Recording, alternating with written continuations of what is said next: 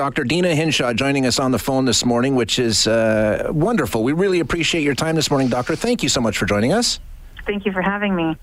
You know, you've been asked a million questions, and I think people have a pretty good handle on a lot of the things that are going on. The question I have for you, though, is how are you doing? You keep talking to us about how to stick together and to be nice to each other. How are you doing? I can't imagine the pressure you've been under. How are you feeling?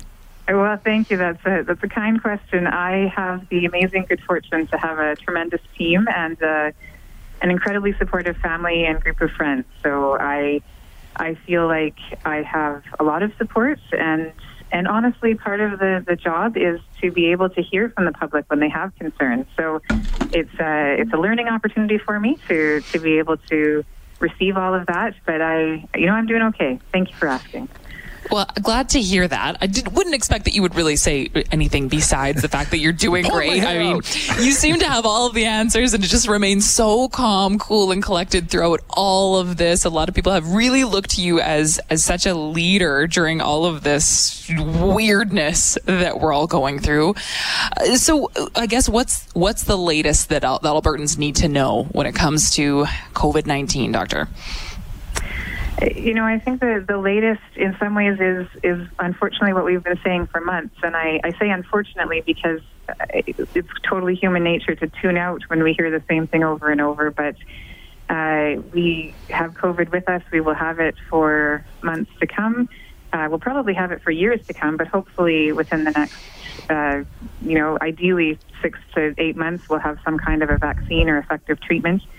But until then, it's the same old, same old. We have to keep staying home when we're sick. We have to keep washing our hands. We have to keep staying distant from each other, using masks when we can't. And so everything old is new again.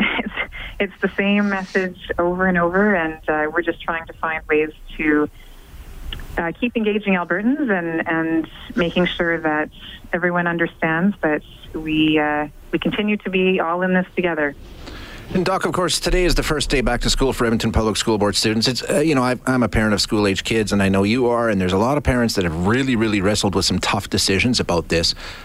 What's the message? What do you don't want to predict this, obviously, but what's the expectation? Bringing kids back to school is so important, and it's not easy. And I know that parents and teachers and school staff are all nervous right now because this is brand new in many ways, going back to school in a pandemic, and there's lots of new things to learn. So I think that message is to be kind to yourself, be kind to others, and we need to help each other lean into this adjustment phase. And there will be some exposures at schools, and there will be some outbreaks, and we know that thankfully, for the most part, kids who do get COVID seem to have relatively mild courses of illness, but we don't take any cases lightly. So it's holding those two things together, that we're going to minimize exposures, but our kids face risks all the time, and we need to make sure that we're thinking not just about COVID risks, but about risks, for example, of keeping schools closed, about risks of some of the impacts of the restrictions that we've put in place for COVID. And the hard part about where we are right now is we have to balance those things. There's no one right answer. There's no easy path. And that's, again, why I think the most important thing right now is to all do our best every day and continue to be kind to ourselves and each other. Yeah, I think that's a message that bears repeating, is to just be kind and just go forward with that mindset. Dr. Hinshaw, we don't have a whole lot of time with you. That's all that we have. So we just want to thank you so much for calling into the show. We appreciate it so much. Well, thank you for the time and attention to this. Like I say, I know that it gets a bit old repeating these same messages over and over, but I want to thank you and your listeners, because all of us are carrying this burden together, and it's only through many hands that we can make that burden lighter. That's right.